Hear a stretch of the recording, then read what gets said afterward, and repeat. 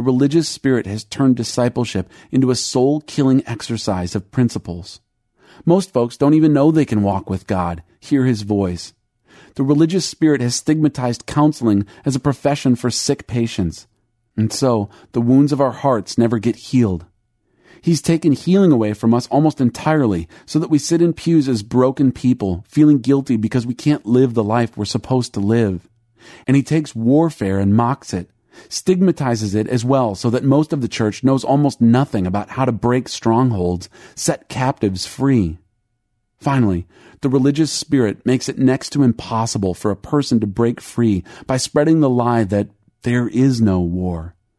Be honest, how many Christians do you know who practice spiritual warfare as a normal, necessary, daily part of the Christian life? Some of my dearest friends pull back from this stream and sort of cast a concerned look over me when I suggest it's going on.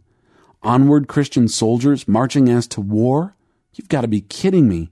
We gave up the hymn not so much for reasons of musical fashion, but because we felt ridiculous singing it, as you do when asked to sing Happy Birthday in a restaurant to a perfect stranger. We don't sing it because it ain't true. We have acquiesced. We have surrendered without a fight.